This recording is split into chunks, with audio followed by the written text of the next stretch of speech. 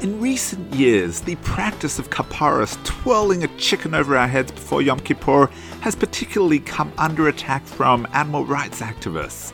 Welcome to the Transformative Daf. My name is Rabbi Daniel Friedman. Today we are on page 23 of Chagigah, and we learn that when it comes to Minhag Yisrael, a Jewish custom, we need to defend our practices, because once we allow the detractors to have their way, it's a slippery slope until they abolish many more of our actual laws of the Torah.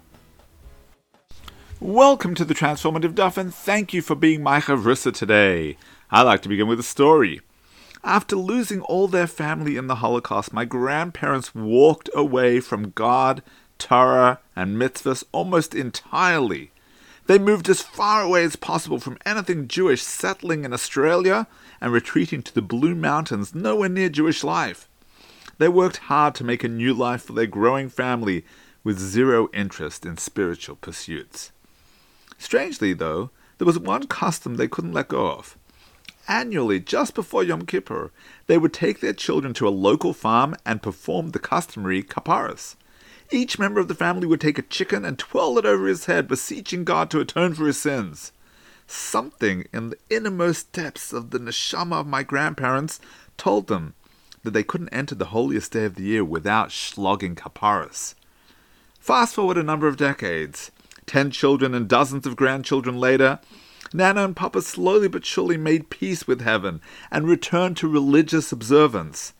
By the end of his life, Papa was putting on tefillin and davening with a daily minyan. He constantly wore a yarmulke, and he donated 2 Sifrei Torah to his shul. So you can appreciate how uncomfortable I feel when I hear attacks on Kapparos from animal rights activists. The criticism seems to get louder and louder with each passing year. Recently, certain rabbis have also joined the bandwagon, condemning the practice as having little basis in halacha and encouraging people to use money instead of chickens. Let's look at today's Gemara.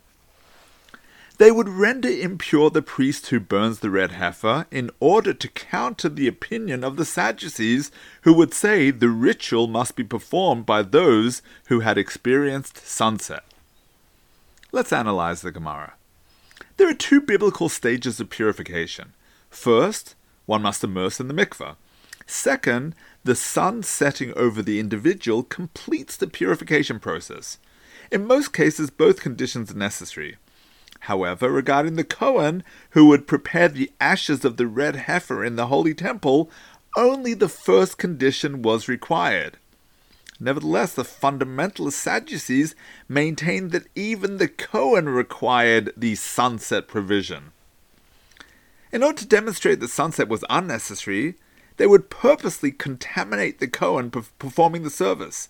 He would then go to the mikveh, following which he would immediately complete the service without waiting for sunset. That way, everyone would witness and remember that sunset was unnecessary for this particular service.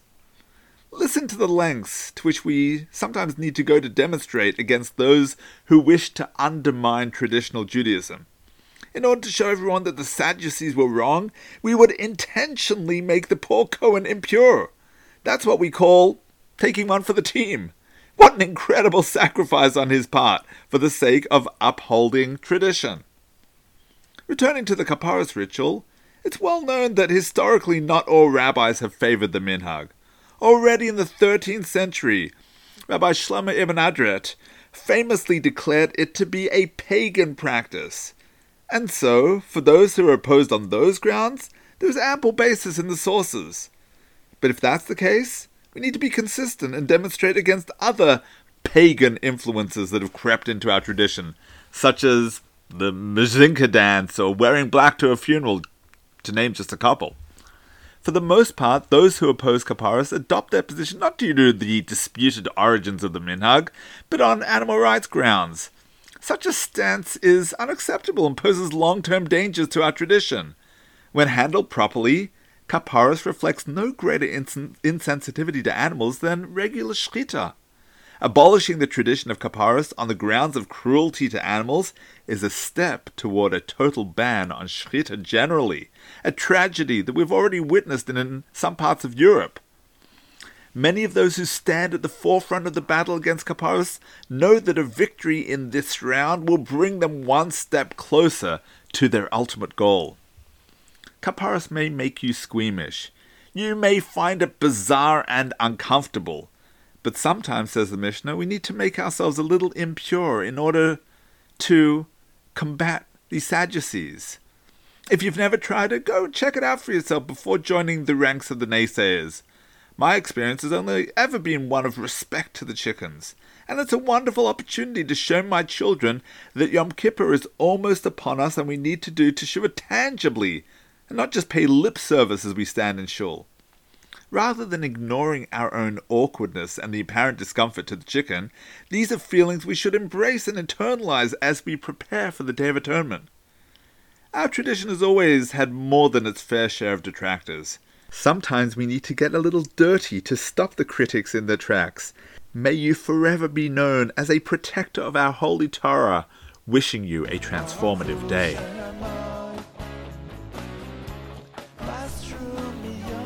Thank you for tuning into the Transformative Daf podcast with Rabbi Daniel Friedman.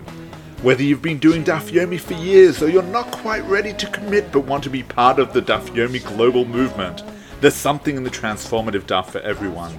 It's about joining the conversation. It's about talking over the Daf with your family, your friends, your colleagues. It means never being short of a discussion starter or a meaningful Dvar Torah. Every page of the Gemara, every word, every letter contains the secrets of the universe. To achieving a life of simcha and purpose, transform your life today. The Transformative Daf is published by Mosaic Press and available at all good Jewish bookstores and online from mosaicpress.com. Thank you, the Transformative Daf.